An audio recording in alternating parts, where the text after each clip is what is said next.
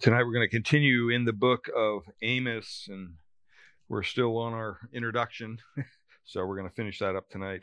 You have the outline there before you. And so far we've looked at his title, his testimony, the description of the prophet, his trade. Last week we looked at the date of the prophecy, and we also began to look at the details of his message. And we got as far as we looked at the revelation of the coming judgment, the reference to Israel as the northern kingdom. And then we were going to get into these 6 reasons why God is judging, why his judgment is coming. And we will go over those tonight. But just remember, Amos was a prophet of God. He was a farmer who God selected to be a prophet. He prophesied in Bethel around 755 BC, and he had no claim to being a prophet. He wasn't a prophet himself, nor the son of a prophet. He was only a prophet because of God's call on his life. And we talked about how sometimes God uses people with inadequate qualifications and inadequate abilities for his glory, and that's what he did with the prophet Amos. And so we come down to these 6 reasons in Amos, over in Amos chapter 9.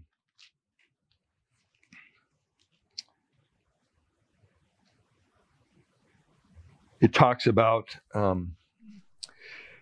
God looking down in Amos 9, verses 8 to 10. It says, "Behold, the eyes of the Lord are upon the sinful kingdom, and I will destroy it from the surface of the ground, except that I will not utterly destroy the house of Jacob, declares the Lord.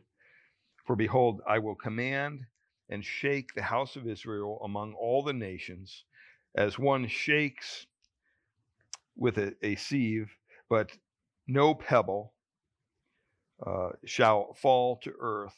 All the sinners of my people shall die by the sword, who say disaster shall not overtake or meet us."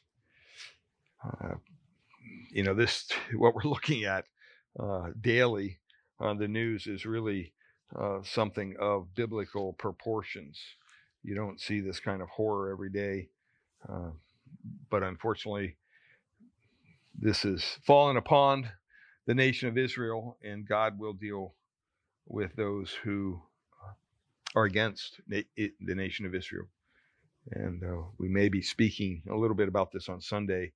I'm still praying about whether I want to break away from John or not, but I think it's important to understand why our church supports and stands with Israel. And as the war rages on over there, really, sometimes the only way to deal with an enemy is to eradicate it, and that's exactly what they're going to do. And it's not going to be pretty. It's not going to be nice. And I think all the accolades that are for Israel today, all the politicians saying, "Oh, we're standing with Israel," I always say the same thing: give them a couple weeks, and they'll be calling for Israel to stop the fighting and stop the, carrying out the defeat of their enemy.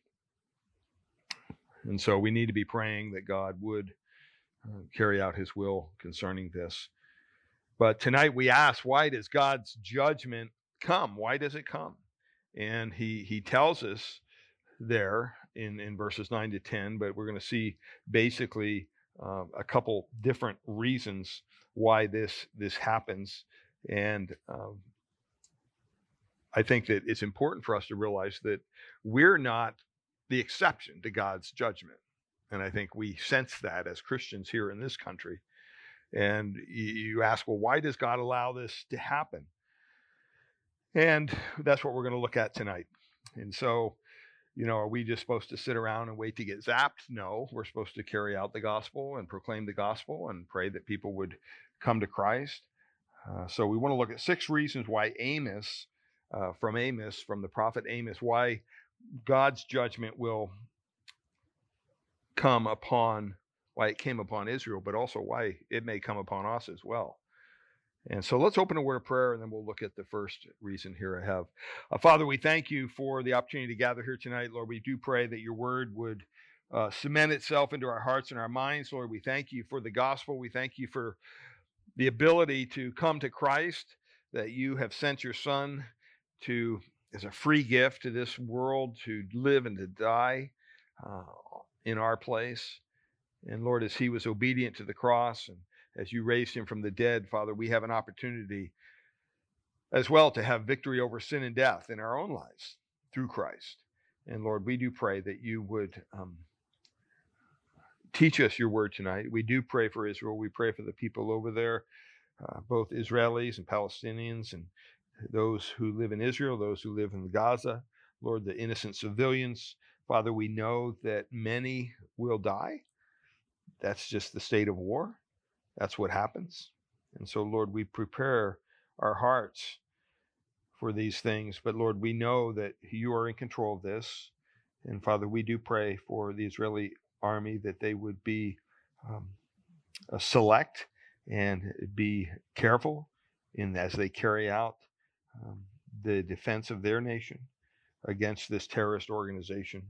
And, Lord, I pray that I think we all pray that this would not grow into a bigger scenario with other nations gathering in against Israel.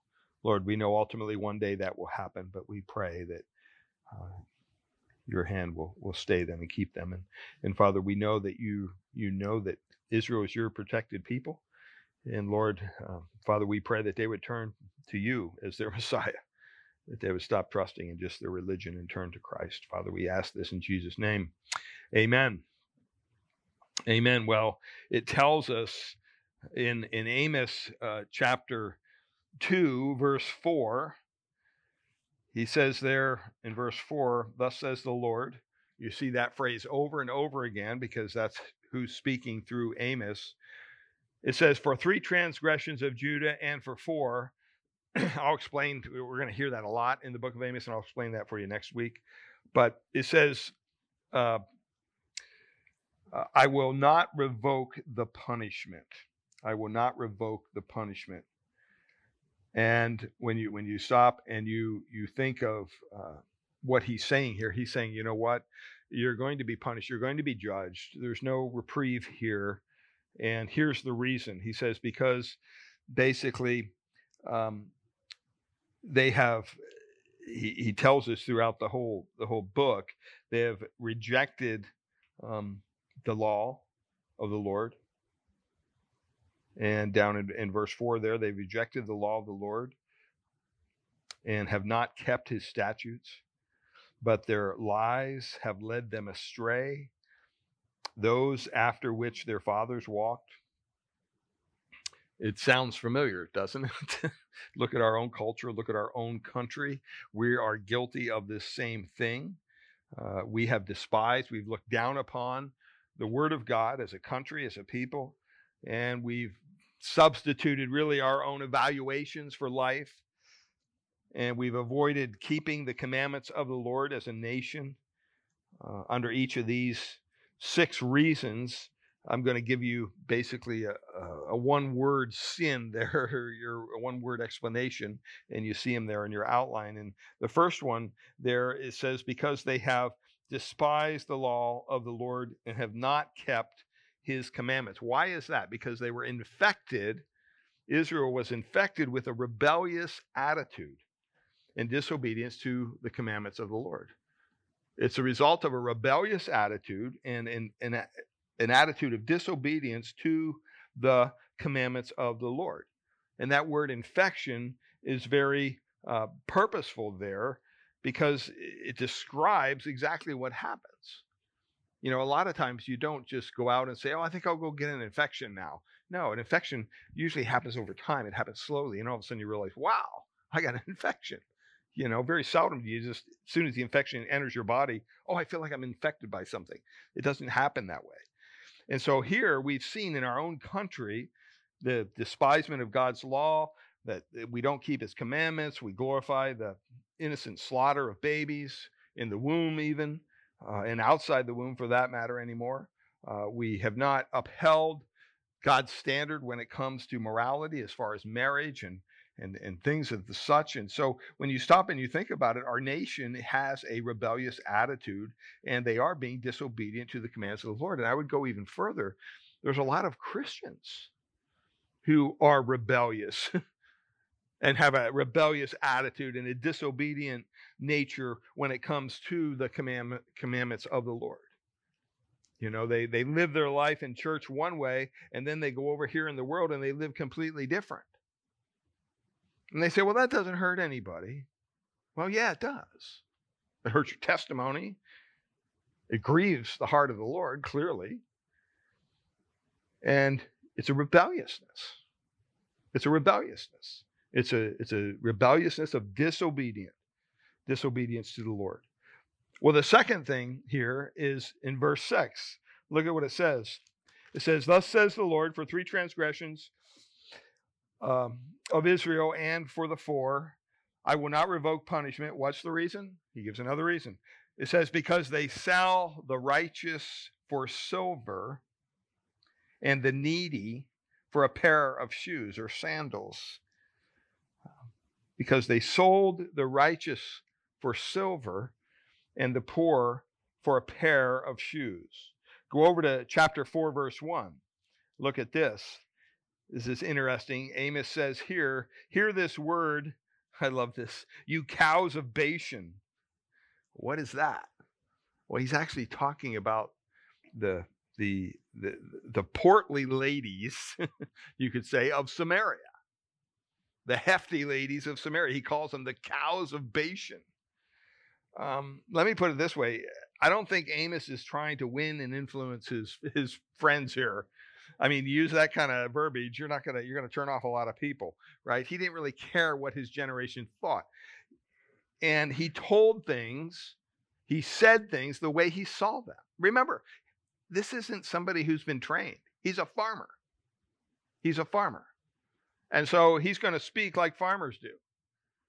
And so he saw these heavy ladies of Bashan, and he said, you know, the cows of Bashan. He thought of cows. Why? Because that's all he did all day. He was a herdsman.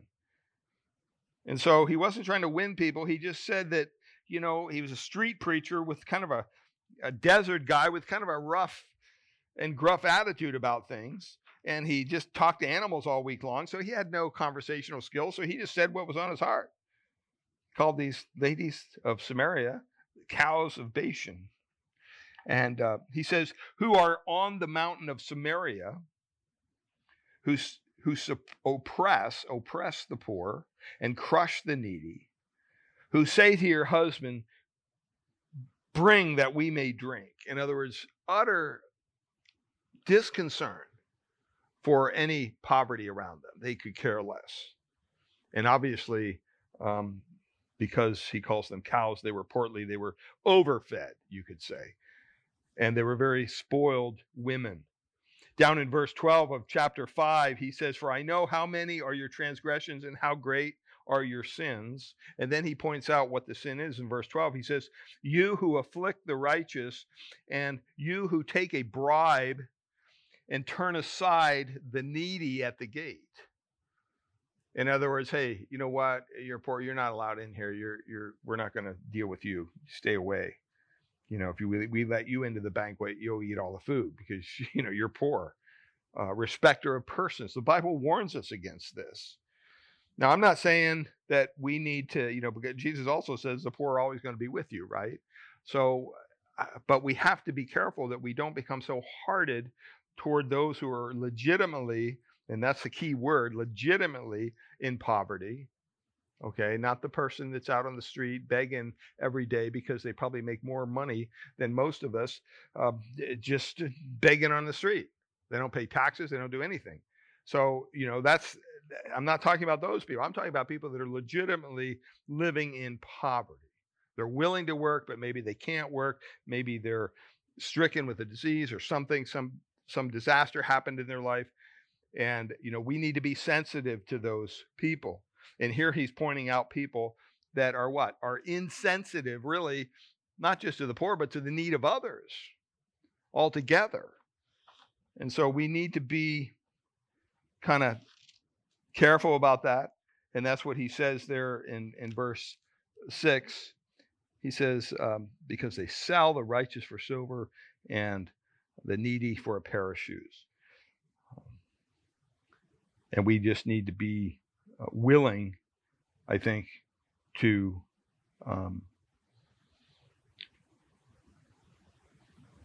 share what God has blessed us with.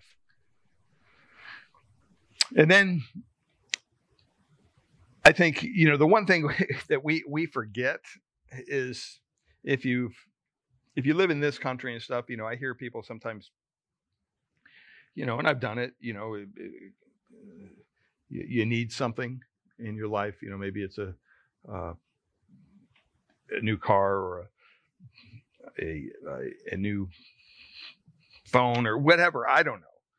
And, hey, I've heard Christians say this, hey, pray for me, I need a new this. And I'm like, wow, you have no idea of people that live in other countries. I mean, they don't even have clean water to drink or food to eat. And yet we're praying for very materialistic things. Now, there's nothing wrong with having nice things, right? We all have those things. That's fine. But we have to be careful of our attitude. And see, Amos was interested, you could say it this way, he was interested in the proper view of social justice.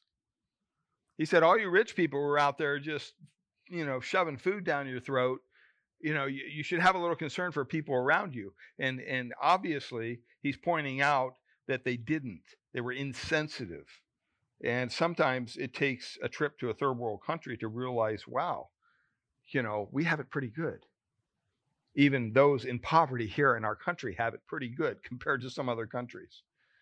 But notice he says there about taking bribes. It has the idea of taking advantage of people. I mean, you don't have to look too far for this, right? Do we crush the needy, the poor? Are we indifferent to them? And you're going to find out as we go through this book, a lot of judgments flow out of the mouth of Amos from the Lord God of Israel against the misuse and the abuse of the poor and needy. It's just on his heart. And he probably saw it right as it was playing itself out. And God spoke to this prophet through that. And sometimes we don't like to hear that part of what the prophets have to say when it talks about reaching out to the poor and the needy and things like that, because we're very comfortable where we live and what we do. And we don't want to dirty up our lives with these people that are poor and needy. And so, but the Bible tells us that we need to treat people with what? Kindness, with love. We shouldn't just say to somebody, just praise God, be warmed and filled and go your way, And a lot of times when you offer people things, we've had people here that come to the church on a Sunday and they'll want money or something. And we'll say, well, sit through the service. And sometimes they say, well, no.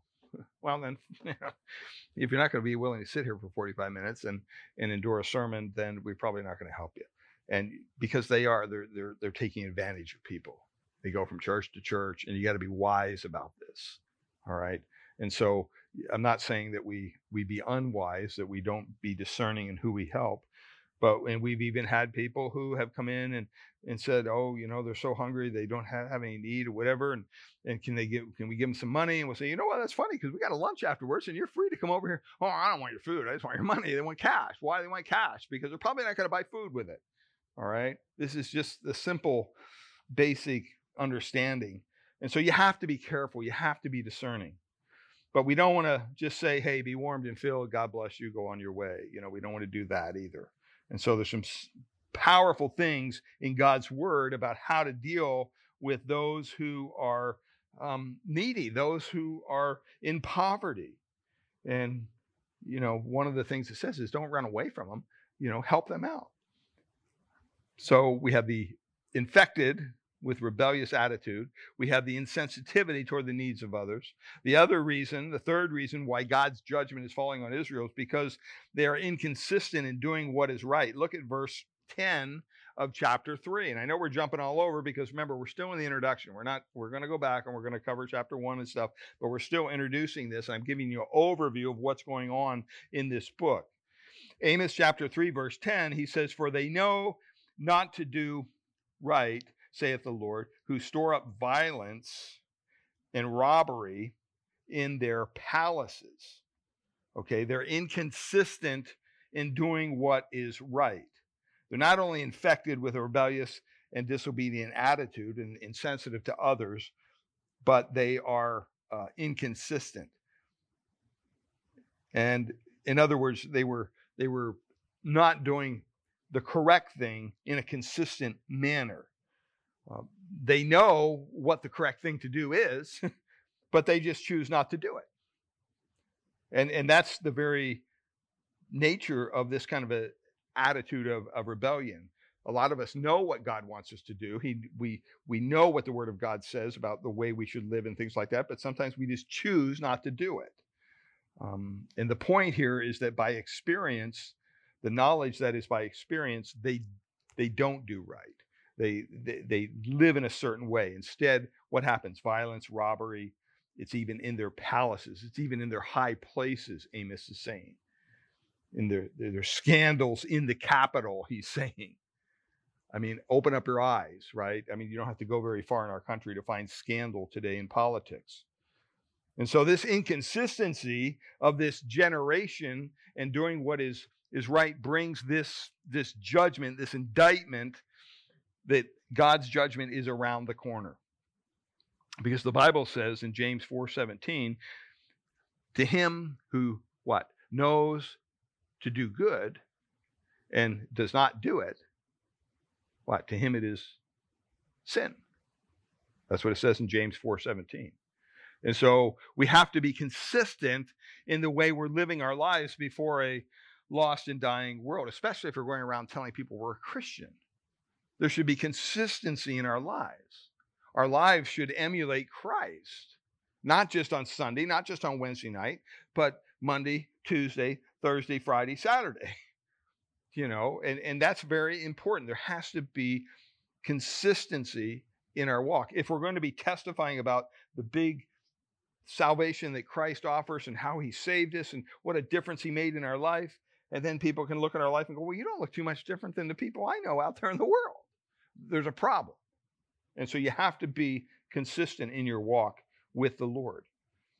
Fourthly, verse 8 and 9 and 10 and 11, basically, of Amos chapter 4 there, he says,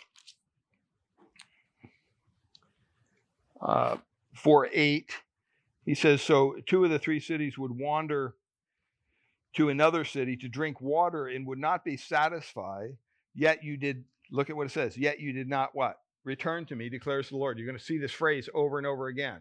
And what God is doing is he's saying, look, I gave you this opportunity. You didn't do it. You didn't return to me. Look at what verse 9 says. I struck you with blight and mildew. Don't you just hate mildew? I mean, sometimes mildew shows up in the weirdest places. This was a blight of it. He says, your many gardens and your vineyards, your fig trees and your olive trees, the locusts devoured. What's it say? Yet you did not return to me, declares the Lord. Sometimes God's trying to get our attention, is he not? Verse 10, I sent among you a pestilence after the manner of Egypt. I killed your young men with the sword and carried away your horses. I made the stench of your camp go up into your nostrils. In other words, you couldn't avoid it. It's right in front of you. And yet, verse 10, you did not return to me, declares the Lord. And then even in verse 11, I overthrew some of you, as when God overthrew Sodom and Gomorrah. The cities, not the lovers, if you were here Sunday. And you were as a brand plucked out of the burning, yet you did not what? You did not return to me.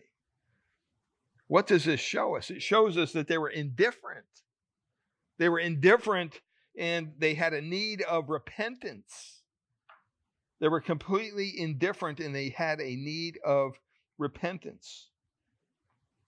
And so judgment is coming because sometimes we're indifferent to the need of repentance. And he says, that's what it means when he says, you have not returned to me. That word there in the Hebrew, Yeshua, means to turn around. to repent. That's what the New Testament version of repentance means. It means to have a change of direction, change of mind. And God says, look, I did this, I did this, I did this, and I did this, yet you still didn't turn to me. What's it going to take? Why? Because we're indifferent to our need of repentance. Even in the church, we're indifferent to our need of repentance. I mean, I've been in ministry now for many years, and I can't tell you that there's nothing like the indifference towards repentance. I've never seen as much of an indifference toward repentance as we see today. I talk to people all the time and say, well, you know what, I just love Jesus and go to church, and I don't think I need to change anything. No, that's not salvation. Repentance is still what? The first word of the gospel, is it not? It was the message of the Hebrew prophets. It was the message of who? John the Baptist, right? It was the message of Christ. It was the message on the day after the day of Pentecost. What'd they say? Repent and believe the gospel. God expects us to repent. In 1 Thessalonians 1, he says to the new converts, remember when we went through that? Paul writes, you turn to God from idols to serve the living and true God. That's repentance. They were living in a way that they were serving idols. And Paul says, you know what? Your salvation is evident because you turned from your idols and you turned to the true God. There was change affected in your life. See, don't tell me you love Jesus and then go out in the world and live like the world and accept everything the world wants to shove down your throat. That's not the Christian way. We're called out of that. We're called to be different. And yet we get bombarded every day with commercial after commercial after commercial and different expectations put upon us just to be like everybody else, just to be like the world, to follow all the entertainment of the world, to follow all the music of the world, to follow everything of the world. Because, we're covered by God's grace, so all of our sins are forgiven, so it's not a big deal. We don't really need to be different. The Bible calls us what? A peculiar people. That means kind of weird, set apart. The Bible says, be ye holy as I am holy. What does that mean? You're not doing what everybody else is doing. You're standing apart from everybody else. Now, we don't all do that 100% all the time, obviously. But that should be the direction of our Christian walk. And there's too many Christians today saying, well, I trust in the grace of Jesus and I don't think repentance is necessary. I've heard pastors say that. You let that up to God. See, repentance is turning away from that which is sinful and wrong and worldly and turning to God, which is holy and right and just. And I think when anyone says, I don't need to repent, all I have to do is believe in the Lord, everything's going to be all right. He's not preaching the truth of God's word, because that's not what God's word teaches. And that was the generation that Amos, this prophet, had to confront.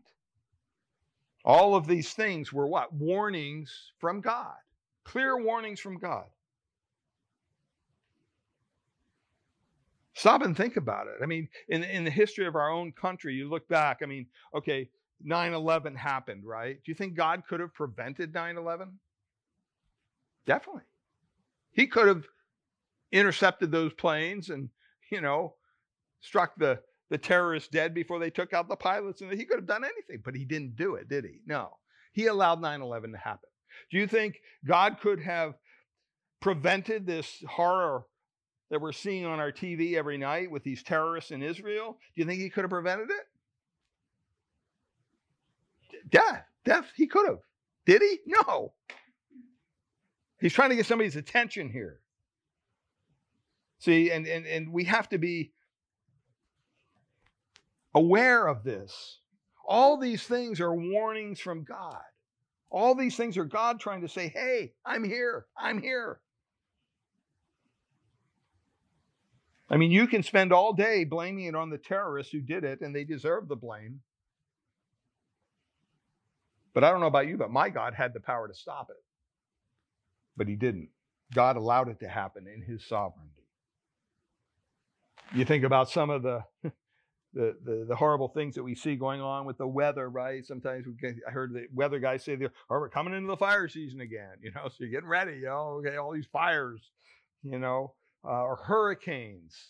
You live down south in the Florida, or here you have earthquakes, all these things that hit our country, or volcano eruptions, or you look at the fires in Maui, complete town wiped out. What do we call them? What do we call things that happen like that? Huh? What kind of disaster? Natural disasters. See, that's what the world calls them. We call them, that's just a natural disaster. Beloved, there's no such thing in the Bible as a natural disaster. That's not true. Fires, earthquakes, stormy wind, all those things the Bible says fulfill his word in the Psalms. I mean, you obviously think, do you think that the weatherman is actually in control? I mean, we know he's not, right? I mean, he gets up there, it's going to be a beautiful day, and it's raining. You're like, wait a minute. We got rain coming, and it's a beautiful day. They're wrong all the time.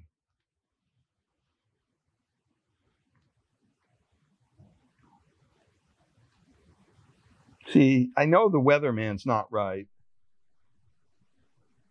but I do know the one who controls the weather. It's not the weatherman. It's not even us with the climate change stuff. It's the Lord God of Israel who controls the weather. And when there's a fire, when there's a hurricane, when there's a quote natural disaster, it's no more natural than any other kind of disaster. God allows it to happen for a reason. What about all the problems around the world today, all these judgments we see, all the diseases that are there?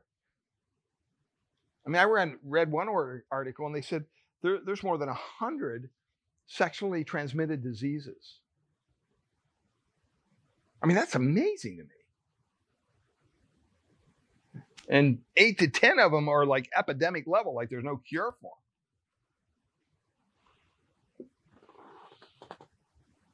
What does God have to tell us that we're facing judgment? What does he have to do to tell us we're facing judgment? He's giving us all the signs. And this is what we're going to hear as we go through Amos. We may not want to hear it. I don't want to hear it. I don't want to hear this kind of stuff. But you know what? The Word of God says, you know what? The Lord says, you have not returned to me in spite of all these things that I've allowed to take place to warn you. You're going down the wrong path. To bring your hearts back to God, back to Christ. What does it take? Why? Because there's an indifference to the need of repentance. Well, number 5, look over at Amos chapter 5, down in verse 26. Not only are we infected with a rebellious attitude and disobedient to the commands of the Lord, we're insensitive to the needs of others. We're inconsistent in doing what is right.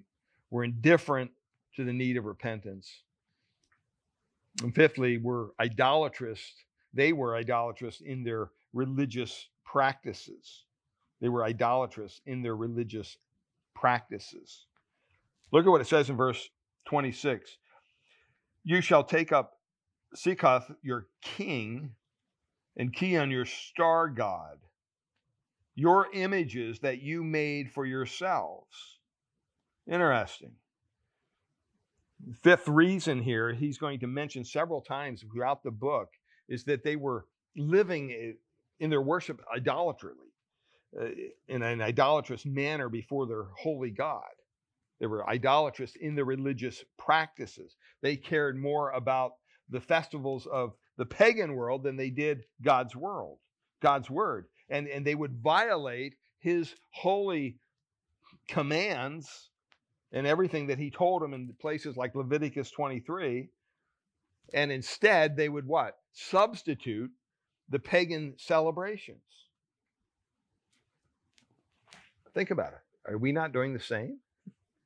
Are we not doing the same even as Christians? Let's get real. We do it every spring. Somebody asked me here one time, they said, why'd you stop using the word Easter when it comes to the Resurrection Sunday? Why don't you call it Easter Sunday? So I had to tell them, well, wait a minute. I don't want to celebrate the Babylonian goddess of sex and fertility. Easter, that's what that is. We're not about Easter bunnies and colored eggs and candy on Resurrection Sunday. Everything about that is what? Pagan. It comes from a pagan world. And yet you have churches with, the Easter bunny and Easter egg hunt and, and they'll say, oh, it's all for the children. Go ahead, lie to the children then. That's not right. Try being honest with the children.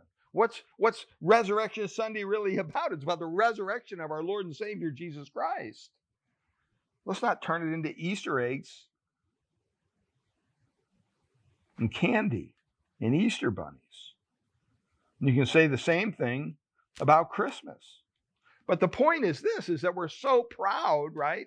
We're so proud, we're so arrogant that, oh, well, that's what they did back then. We don't do the same thing. Yes, we do. If we're honest with ourselves, yes, we do. We do the same stuff.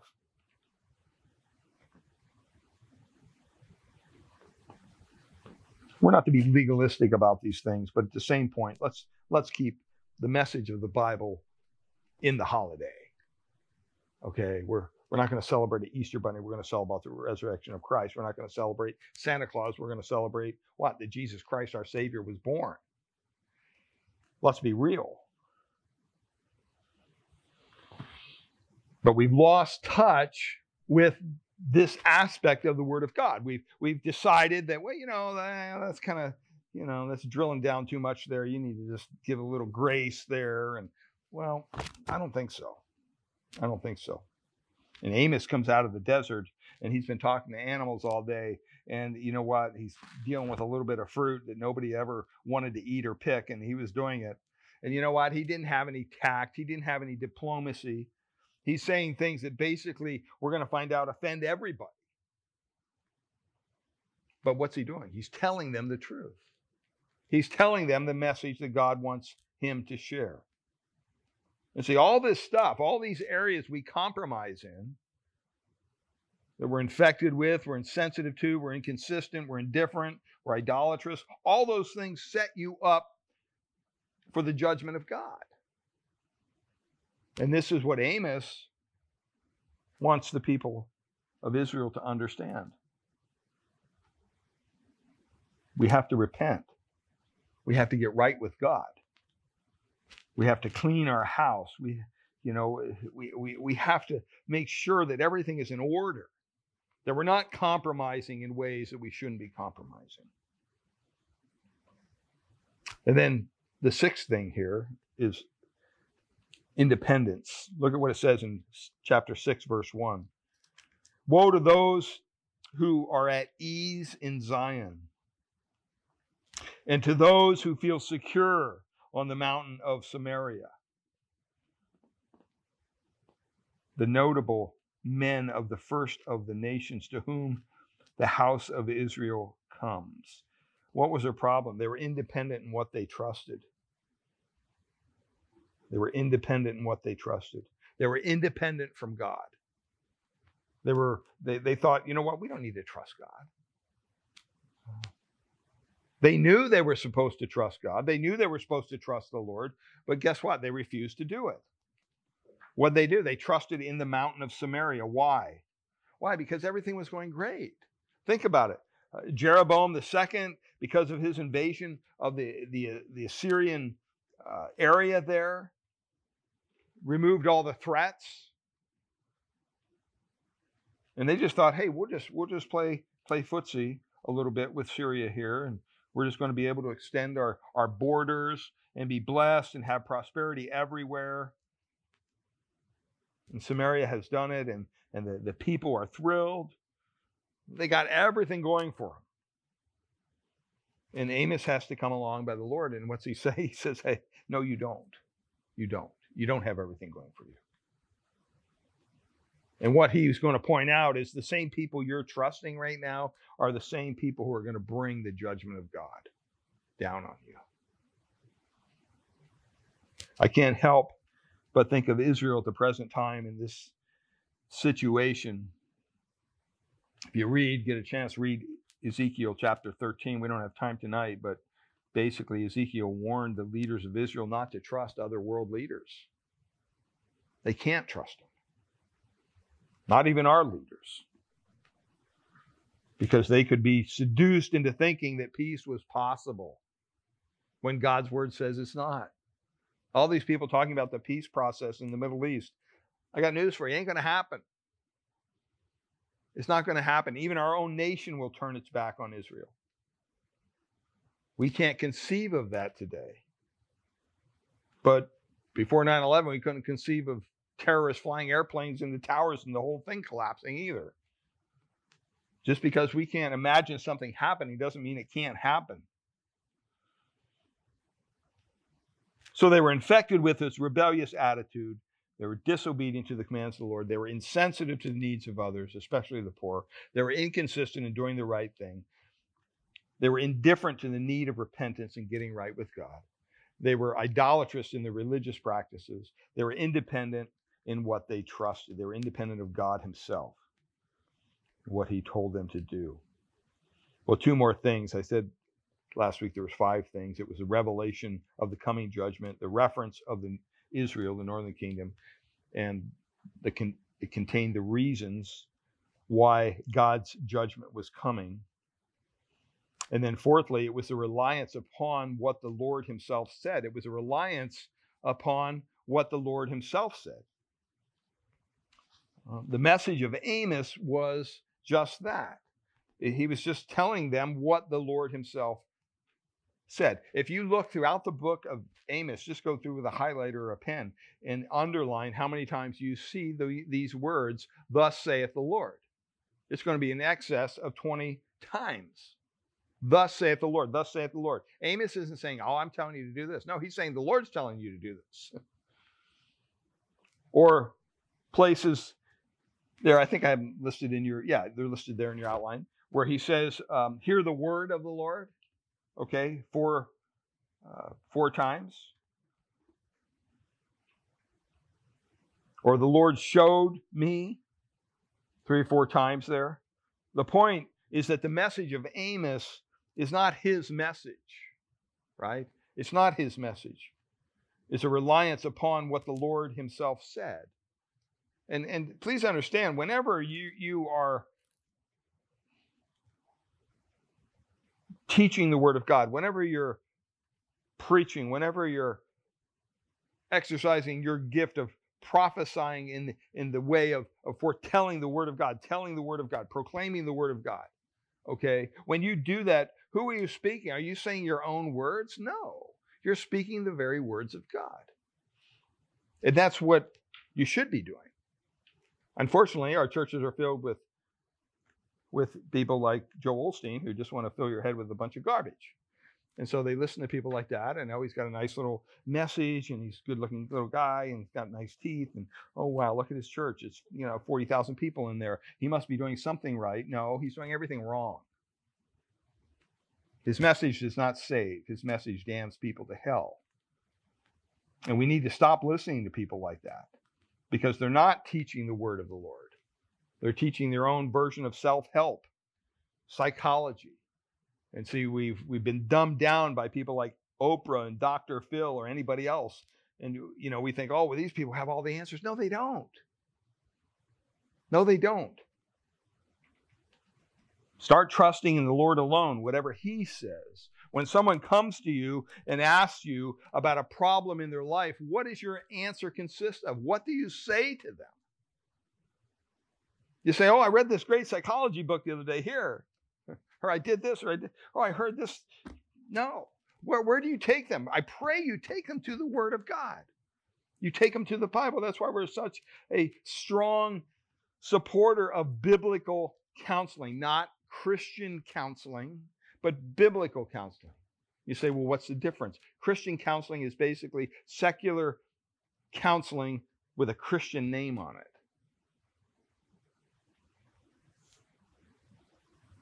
Christian counselor will sit you down and, well, what happened to you as a child? I bet you your parents were mean to you.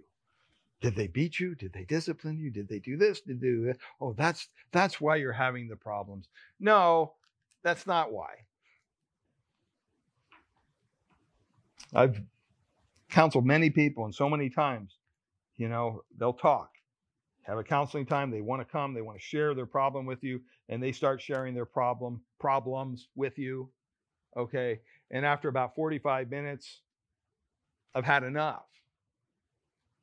I say, okay, listen, here's the problem. Boom, boom, boom. Here's what the Bible says. Boom, boom, boom. Go read this, and we'll meet next week and put into practice what you learned. You don't need to go see a psychologist or a psychiatrist or anybody else. The Word of God is sufficient to meet our needs. And so when people come to you with problems, with situations in their life, turn to the Word of God. But see, the problem is many in the church today don't have a well that they've been storing the Word of God in their own heart and in their own mind. So when people do come and ask them a question about spirituality or about their own lives, they're dry. They have nothing because they're barely making it to church every week themselves. See, we need to change that. Our wells should be full. We should be ready and able to share the truth of God's Word with people who are needy, who definitely need to hear what the Word says. Don't tell them what you think. Tell them what God says. No more, no less. It's a reliance upon what the Lord himself said. So we have the revelation of his coming. It was a reference to Israel. It contained the reasons. We saw 6 of those. It was a reliance upon the Lord himself and what he had said. And the last thing here tonight, it was a message of repentance and getting right with God. This is what Amos shared very clearly. Look at verse 12 of chapter 4.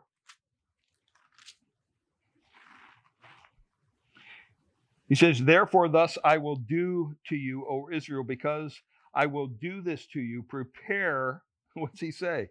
To meet your God, O Israel. Wow. I don't think that's a very popular message today. People don't want to hear that. Oh, what should I do? Prepare to meet your God, pal. That's not a very positive message. Or over in verse 4 of chapter 5, he says, for thus says the Lord, there's that phrase again, to the house of Israel. What's he say? Very simple. Seek me and live. Seek me and live. Nothing touchy-feely about that. Pretty straightforward. Seek me and live. Or verse 8 of chapter 5. He who made Pleiades and Orion and turns deep darkness into the morning and the darkness and darkens the day into night, who calls for the waters of the sea and pours them out on the surface of the earth. The Lord is his name. What's going on here? What's he doing here? He's making a play on their astrological tables. They were into all this pagan worship of the stars. If you're a Christian, you shouldn't be reading your horoscope. It's a bunch of garbage. That's not honoring to the Lord.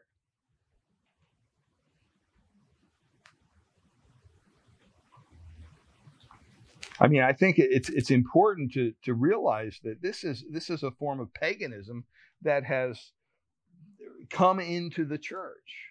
And we play it down and we just think, well, it's not that big of a deal. Well, it is. Isaiah himself said, if you're looking to the stars and the wisdom of that instead of the law of the Lord, you're facing the judgment of God in your life. That's pretty serious.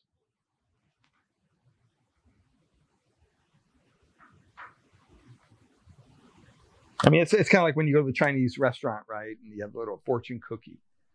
I mean, there's some people that are really into this stuff. I mean, it's not a sin to open up a fortune cookie and read the thing. But have you ever noticed these stupid things?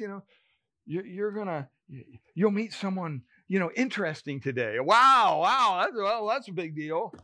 It's like at the end of the year, every year before the new year happens, what happens? All these crazy nuts come out and say, oh, this next year, this is what's going to happen. And they have every kind of prophecy known to mankind. And they're given in such a general way. Well, there's going to be war. Oh, okay. You watch. You'll have them at the end of this year. Yeah, I said there was going to be a war, in the Middle East. Big deal. There's a war every week in the Middle East. But see, this is the nature of our culture. They want to go and gravitate towards these things. We need to stay away from that. Instead, we need to seek the Lord with all of our hearts. Look at verse 14 of chapter 5. He says, seek good and what? Not evil, that you may live. And so the Lord, the God of hosts, will be with you as you have said. So when you seek something, there's intention behind it. See, we need to trust the Lord. We need to seek the Lord with all of our hearts. The problem is we're so busy out there seeking things in the world, we don't have time for the Lord. Outside of maybe a Sunday morning for a couple hours and a Wednesday night. So we need to stop and get our priorities right. Now, Amos is going to be rough on the edges. I'm just telling you, as we go through this book, he's going to say things that are not very eloquent and that are going to rub against everything that you've probably ever heard before. But you know what? We need that message. We need that kind of roughness in our face. I heard many commentators this week saying about what the atrocities that happened in Israel. Now they're saying, well, we don't want to show those images. I think they should show the images. And I think they should show the images without the little blurred out thing. So you can see the little babies' heads cut off. And show people the vile wickedness that these Hamas terrorists are. It's ridiculous. But see, we want to sterilize everything. Until Israel carries out its judgment, and then they'll show that. They're going to show that. It's very frustrating sometimes. But we see what's going on. And sometimes you just need to back up from everything and take a look and say, wait, what am I trusting in? Has paganism infiltrated my life in any way? Am I distracted? I mean, as I was reading through this book, I'm thinking, I kind of want to make the message of Amos sweet and kind and edifying and encouraging and uplifting to the people. And finally, I realized I can't. It wasn't meant to be that. Okay, it's meant to be a book of judgment. And so, we just have to put on our big boy pants and go, okay, this is what God is saying to us. Does it apply to me? Does it apply to you? Because it is God's word, is it not? It is given to us for a purpose.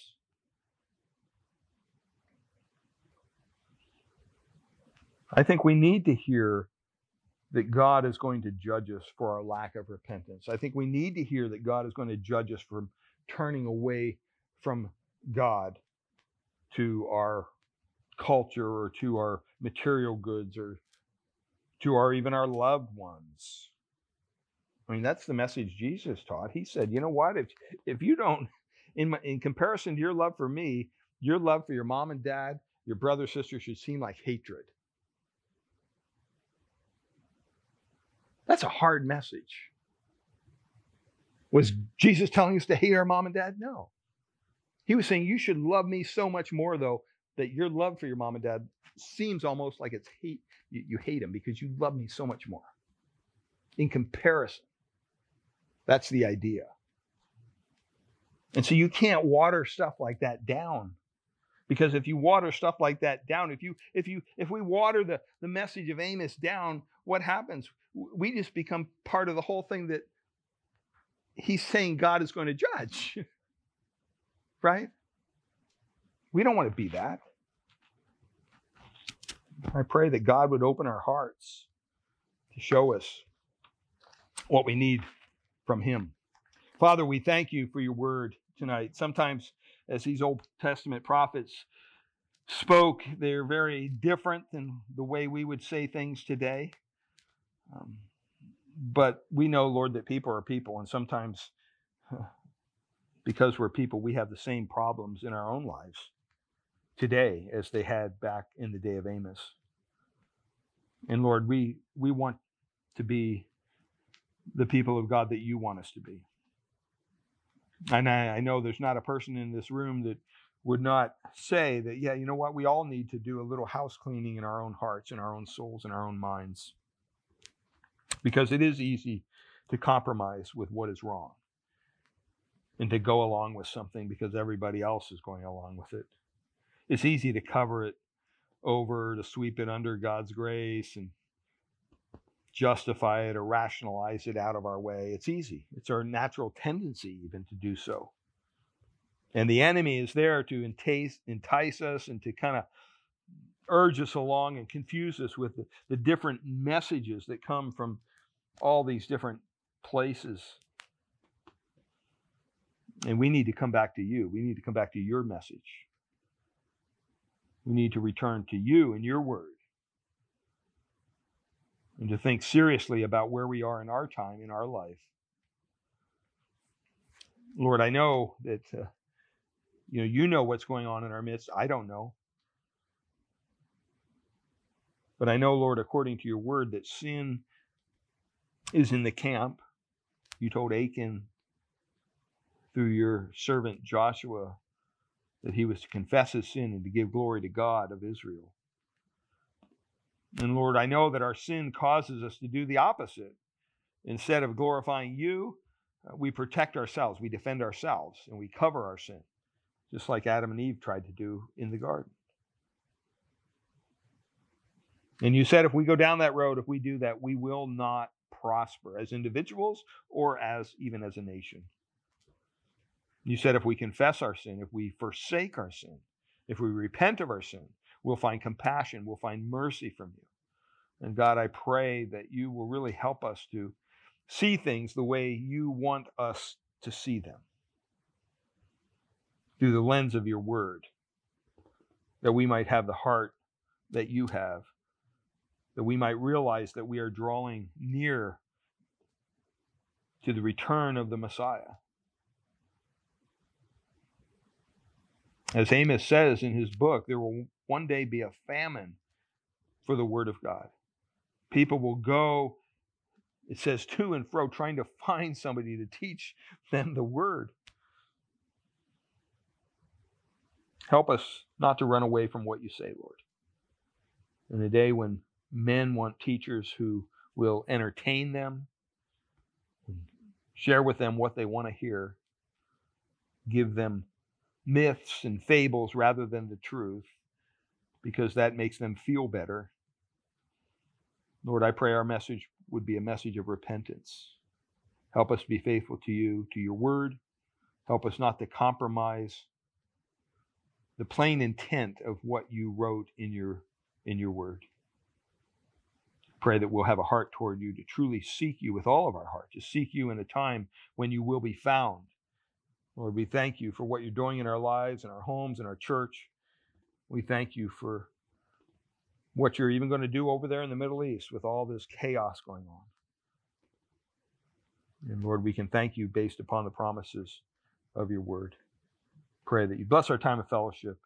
Take us safely home this evening. In Jesus' name, amen.